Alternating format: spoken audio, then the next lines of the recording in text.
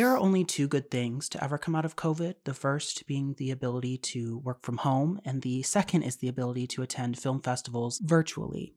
And I've always wanted to attend Sundance. And if you don't know what Sundance is, it's a film festival that's organized by the Sundance Institute. And the Sundance Institute was created in 1981 by the actor Robert Redford. And essentially, the Institute is meant to support independent filmmakers, and the festival is meant to showcase independent films.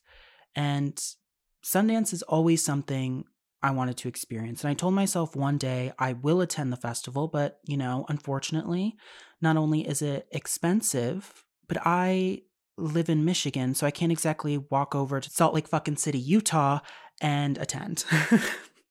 Yeah, Sundance is in Utah, of all places, but after COVID hit, Sundance and other festivals actually made it possible to experience the festival virtually. And for some reason, until now, I didn't ever even consider purchasing tickets for the virtual showings because the process, it just seemed intimidating to me for some reason. I don't know what it is about it. The prices and the scheduling, it all kind of seemed like a headache. So I didn't even want to deal with it. I'm one of those people. I don't want to deal with the headache, so I'm not going to deal with the headache. But the prices are pretty crazy. The highest ticket package this year was $750, which just makes me want to throw up and shit myself at the same time. So you can't blame me for being intimidated. But thankfully, just as the festival started, I was scrolling through TikTok and I watched this video by one of my favorite TikTokers. He goes by the name Movie Boy Guy, which I know I've definitely mentioned him in the podcast before. I can't remember where, but I remember I mentioned him. I know exactly where I mentioned him. I mentioned him in my part one of my October horror movie marathon that I actually never ended up doing a follow-up to. So I apologize for that. But in this TikTok, he was just talking about the movies he was going to see at Sundance and how he got the tickets and basically how easy it was. And because of him, thank you, Movie Boy Guy, I decided to bite the bullet and finally do it. And I experienced my very first Sundance this year.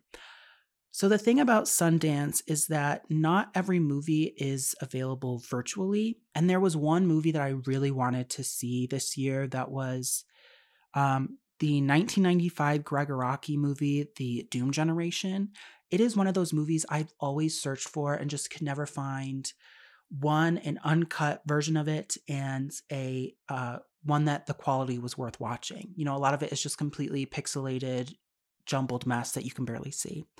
And it actually premiered in Sundance in 1995, and I'm pretty sure it is the only time it has been seen how Greg Araki intended. Don't quote me on that. Do not quote me on that. But I'm pretty sure, for whatever reason, it was recut significantly for like home video. And it's kind of like this cult classic. Then you can find it online, but again, the quality is shit and it's the recut version. But this year they screened a 4K remaster originals director's cut of it, and it wasn't available virtually, and I'm still devastated about it. Greg Araki is one of my favorite directors, and I absolutely love Rose McGowan, who is in it. But I'm hoping, because of this remaster and because they played it at Sundance, that it does get a Blu-ray release. I don't think it will. Something's telling me it's not, but I'm really hoping it is. I do think I read that they took it out of the actual, there's a Sundance vault, I guess, that they took it out of to do this. So I don't know who owns the rights to make a Blu-ray, but if they do not make a Blu-ray of this 4K cut, I will fucking kill myself. But anyway, back to Sundance.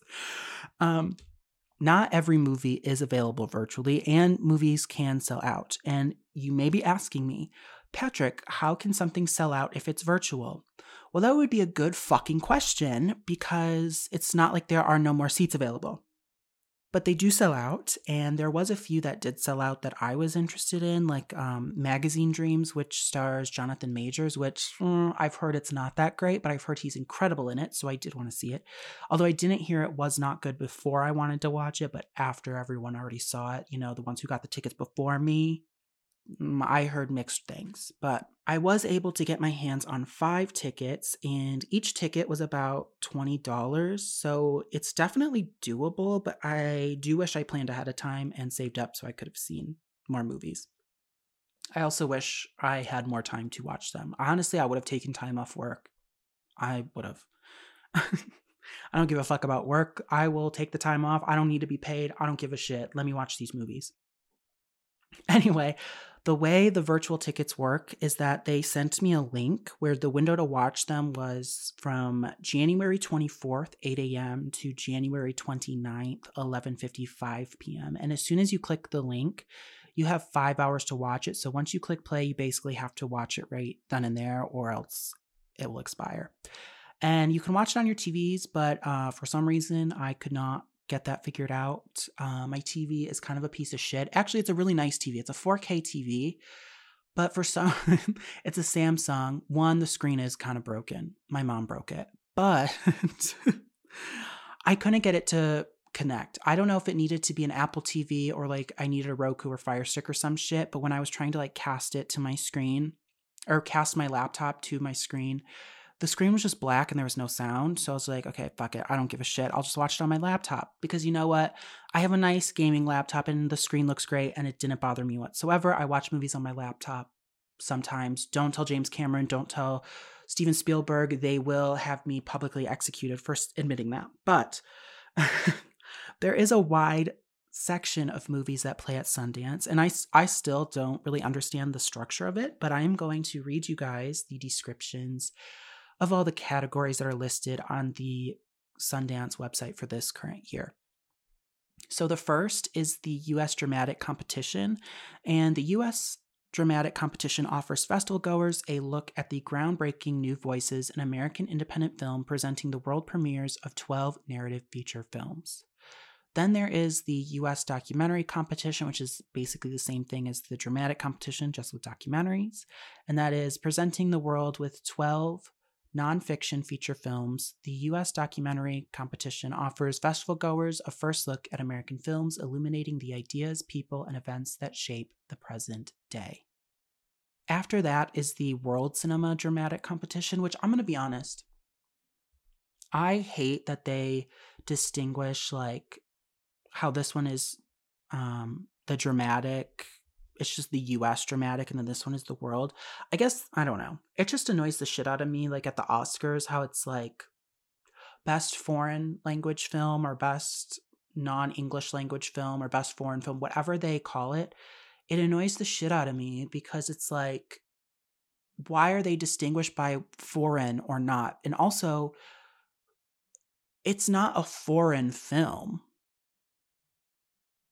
If you call it a foreign film, that just insinuates that like America is the epicenter of film. That's just not true. So I don't care for that.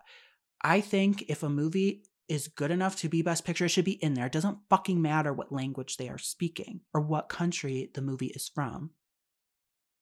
That shouldn't be a controversial opinion, but whatever. The World Cinema Dramatic Competition is these 12 narrative films from emerging talent from around the world offer fresh perspectives and inventive styles. After that, just like the US categories, there is the World Cinema Documentary Competition, and it says these 12 nonfiction feature films from emerging talent from around the world showcase some of the most courageous, extraordinary filmmaking today. There's also the category that is titled Next, which is described as pure, bold works distinguished by innovative, forward-thinking approach. Pure, bold works distinguished by an innovative, forward-thinking approach to storytelling populate this program.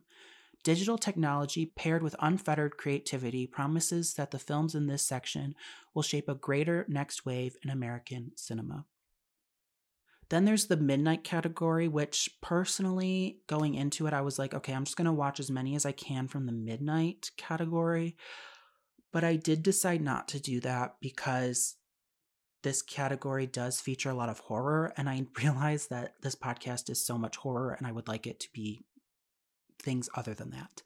But the midnight category is described as from horror flicks to wild comedies to chilling thrillers and others that defy any genre, these films will keep you wide awake at the edge of your seat. Why is it called the midnight category? I'm going to be honest, I'm not sure. Maybe they play them in person at midnight. I have no idea. That sounds right to me, but don't quote me on that.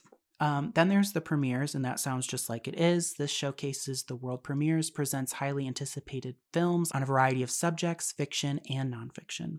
Then there's also the New Frontier, and that is described as New Frontier champions artists who engage in experimental storytelling at the crossroads of film, art, performance, and media technology, showcasing cutting-edge works that explores and evolves cinema's culture in today's rapidly changing landscape. Jesus, that's a long sentence. The New Frontier is presently in a process of reimagination. This year, we return to our roots to offer a global lineup of resonant experimental films. Following that is the Spotlight category, and the Spotlight program is a tribute to the cinema we love, presenting films that have played throughout the world. I think I read somewhere that that was basically because of the rules of festivals and awards, they're not able to be put up for competition because they premiered in another film festival. So this is ones that premiered in another film festival, but they still wanted to show at Sundance, but it just can't win any prizes. Don't quote me on that. I might have just made that up and pulled that out of my ass, but I'm pretty sure that is what that category is. And then next, there is the kids category selection, and that is geared towards our youngest independent film fans. How many kids are fans of independent film? I have no fucking idea. But this this section of the festival is programmed in cooperation with Utah Film Center, host of Tumbleweeds Film Festival, the state's premier film festival for children and adolescents. Then there is the special screenings, which is described as one-of-a-kind moments, highlight new independent works that add to the unique festival experience. And then there's both the short film program and the indie episodic program, which are exactly what they sound like, short films and what Sundance calls bold stories told in multiple episodes. So I'm guessing like miniseries or something like that. And then finally, there is From the Collection program, which is where they screened The Doom Generation, which I would have liked to have seen, but that is described as rediscover classic works of independent cinema as the Sundance Festival presents films from the vaults of the Sundance Collection at UCLA. Formed in partnership with UCLA Film and Television Archive and growing through the support of donors, the collection now contains more than 2,000 films.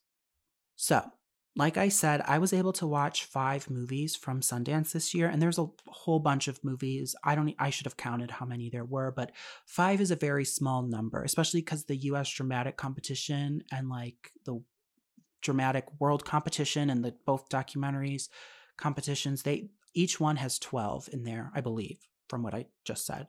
So 5 is a pretty small number. But I was able to watch Fair Play, Run Rabbit Run, Mutt, Shortcomings, and The Accidental Getaway Driver. So I'm going to go over my kind of thoughts of them and what the experience was like watching them. Starting with Fair Play, which was my first Sundance movie ever. It was directed by Chloe Dumont and stars Phoebe Denever and Alden Ehrenreich. And this is the synopsis given on Letterboxd. An unexpected promotion at a cutthroat hedge fund pushes a young couple's relationship to the brink, threatening to unravel not only their recent engagement, but their lives. And since this played in person at the festival before I was able to watch it virtually, I heard a few things prior, mainly that it was pretty good, but also I was kind of led to believe that it was supposed to be an erotic thriller. And while I agree that it was really good, it is definitely not an erotic thriller. It's no Basic Instinct. It's no Devil in the Flesh. It's no Poison Ivy. It's no Fatal Attraction. But that is okay. That is okay because I still really liked this. And sex does play an important part in this movie, and it is kind of used to demonstrate power within their changing relationship. But I still would not categorize this as an erotic thriller. Erotic No. Thriller, yes. Because I had so much anxiety watching this, even though it is on a very small scale in terms of story. And I think that is mainly due to Demont's directing. I'm sorry if I mispronounced her last name. I'm not sure what it is. And then also to Phoebe and Alden's acting abilities, because the whole time you just feel this tension between the two that simmer until it comes to a boil. And I honestly did not know what to expect next. But I think they really stuck the landing. It has a great, great ending. And I have no idea what a hedge fund is. I don't know if that makes me sound dumb as a box of fucking rocks, but I don't know what a hedge fund is. I don't know what they were talking about half the time. They're talking about investing money and I don't, honestly, I have no idea. It was like half the time they were talking in a completely different language with no subtitles. I didn't know what was going on, but I just knew I was stressed the hell out. And it's kind of weird to say, oh, this is a thriller, even though it just has to do with like their relationship basically exploding. Um, but I really enjoyed it. I really enjoyed it. And I believe it was picked up by Netflix. Again, don't quote me on that, but I think it was. And I hope it comes out, with a wider release this year, whether that's through Netflix or through the theaters. I think this will do well on, I don't know. I'm not sure if this movie in 2023 would do well in theaters because I feel like it is so small scale that people today will just think, oh, it's either going to be on streaming right away or I can rent it on VOD like as soon as possible. So it's like, I don't know, the movie distribution is so different after COVID that I don't know if this would have done well in theaters. So I do think it will do better on Netflix, but I do think that is a shame because it is really good and I would have liked to have seen this in theaters and it deserves to be seen on the big screen, but I'm just glad that it will be seen by more people going forward. But overall, I gave it a 4 out of 5, and I'm glad my first Sundance movie was a good one, if not a great one. I really, really enjoyed this one. And right after Fair Play, I went straight into Run Rabbit Run for a double feature. And Run Rabbit Run is directed by Dana Reed and stars Sarah Snook. And the Letterboxd synopsis says, Sarah is a fertility doctor with a firm understanding of the cycle of life. When she is forced to make sense of the increasingly strange behavior of her young daughter Mia, she must challenge her own beliefs and confront a ghost from her past. And same as Fair Play, this was shown in person before the virtual screenings were opened because I don't remember what day the Sundance Festival actually started, but it was like 3 days in that the virtual screenings open up. I think maybe 2, something like that. Don't quote me on that. Could have been a week and a half for all I fucking know. I don't know, but it starts later. So I did hear some rumblings about Run Rabbit Run before I watched it, and unfortunately they were all extremely negative. And unfortunately for me, I agree. I did not care for this. I thought Sarah Snook was great, but if you've seen any horror movie that features a disturbed child, you have seen Run Rabbit Run. It is just cliche after cliche stitched together to make an entire movie. And I also feel like Dana Reed's intention behind this was to get picked up and distributed by A24, and I do not mean that in a good way. I really don't. Run Rabbit Run really tries to emulate that stereotypical A24 aesthetic that the general public thinks of when they see A24. Which I just need to say, I think the idea of Ari Aster has warped everyone's brains into thinking A24 only makes and distributes movies that fit the tone of something like Hereditary or Midsommar, and that is just not true. This is the same company that distributed movies like Laggies, Barely Lethal, and Gloria Bell. Having A24 attached does not mean it will necessarily feel like an Ari Aster or like a Ty West movie. But Run Rabbit Run really feels like it is trying so hard to be what people mainly associate with A24. But at this point, just watch Hereditary, or even The Omen, or Sinister, or The Brood, or Hide and Seek, or Mama, or Pet Sematary, or The Sixth Sense or The Babadook or even Orphan because they all do exactly what Run, Rabbit, Run tries to do, but they just did it first and they did it better. 2 out of 5. So after Run, Rabbit, Run, I was a little discouraged because I was nervous that the rest of my picks would be complete flops, but thankfully I watched Mutt, which was my favorite of the picks, and I will just say it is a 5 out of 5 for me.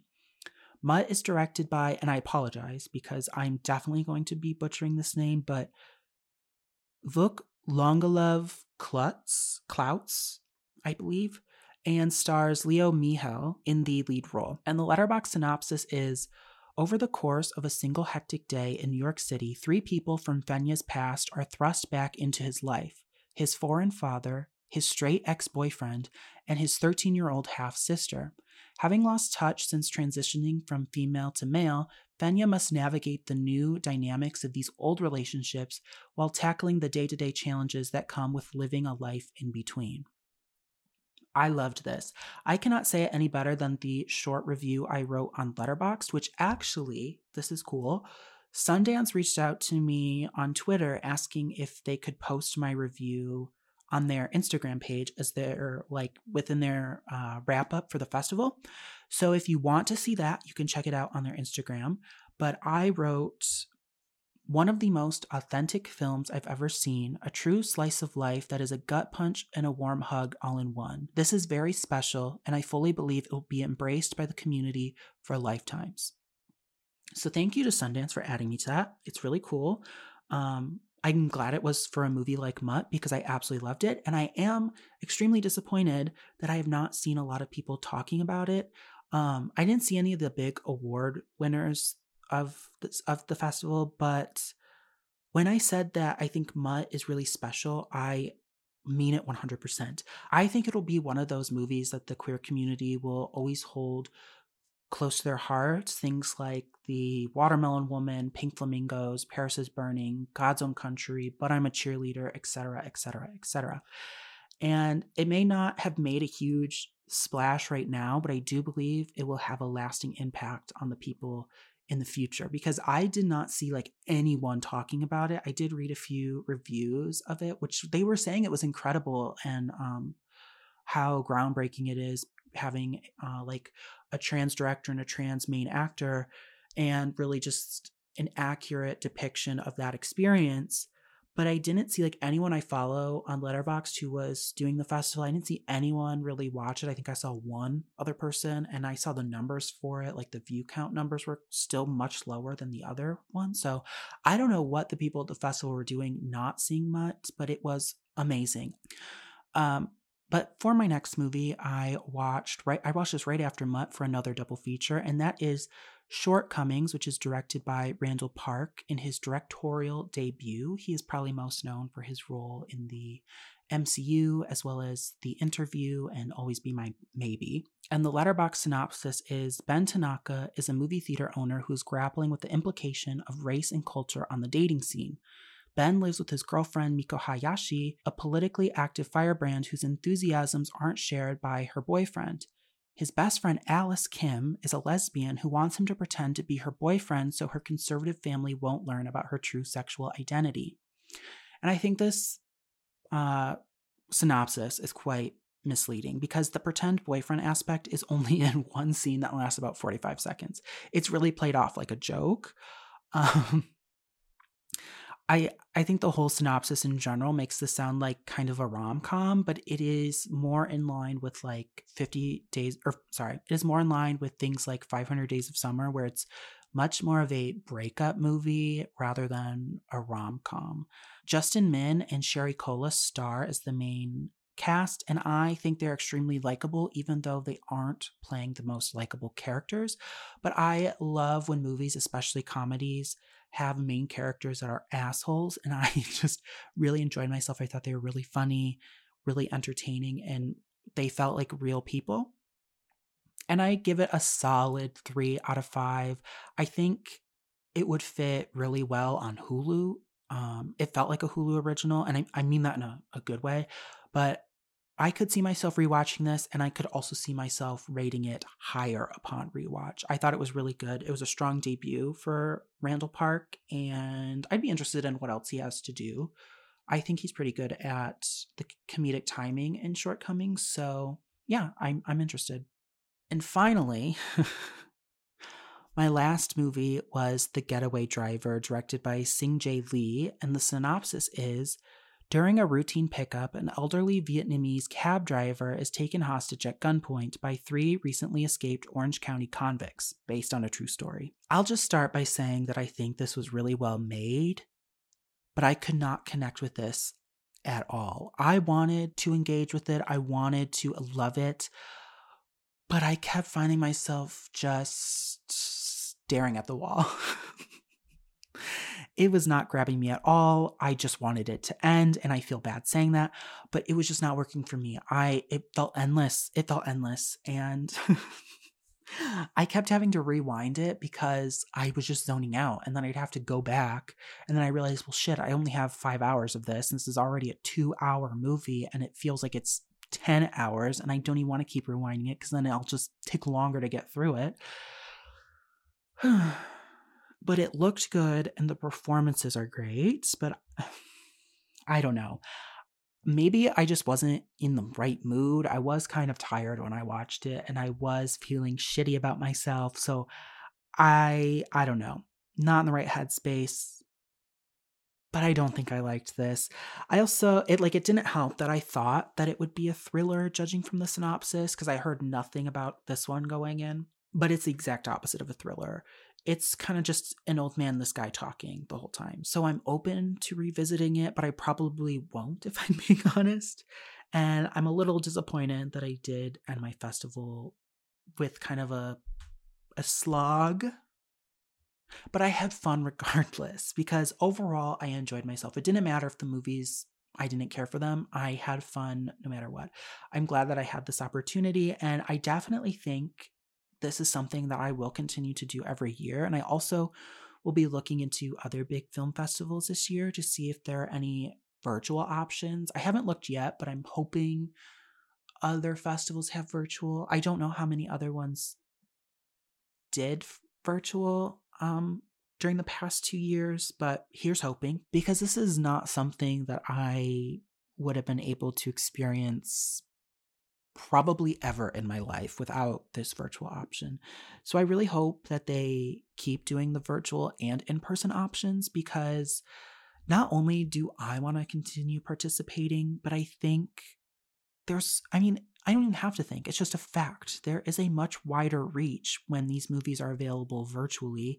And the whole point of the Sundance Institute is to support independent filmmaking. So there should always be a virtual option so that as many people can experience these movies as possible. But yeah, check it out if you can. Again, it was about $20 for each ticket, so it's not too bad, but it is still pretty expensive. I will have to save up in advance before I do these festivals again. But even if you just want to check out one movie or maybe two, I think it's completely worth it. I mean, it's cool just to be part of the experience. It is cool to see these before they're available at a wide release. It's just fun to be a part of. So I highly, highly, highly recommend. I had a great time doing it. Poorly planned because I think I bought my tickets a day or a day and a half before they were the screenings were available. And yeah, I had a lot of things to do last week. So it was a lot, but I had a lot of fun. So yeah, that was my first Sundance experience. Super fun. Moving forward with the podcast, I am working really hard on finalizing the second annual Film Degree Award nominations. I still have a few movies to watch, but those will be finished sometime soon. I promise, and it will be posted on the show's Instagram page.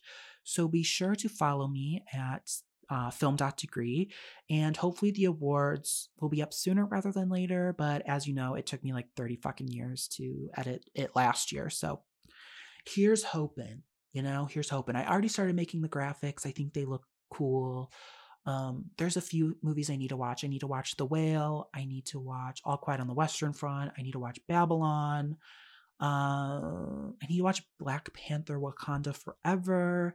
There's just like a small selection that I still need to watch. But you can look at my ranking of all of the 2023 releases that I've watched this year on my Letterboxd page, which you can also follow me on.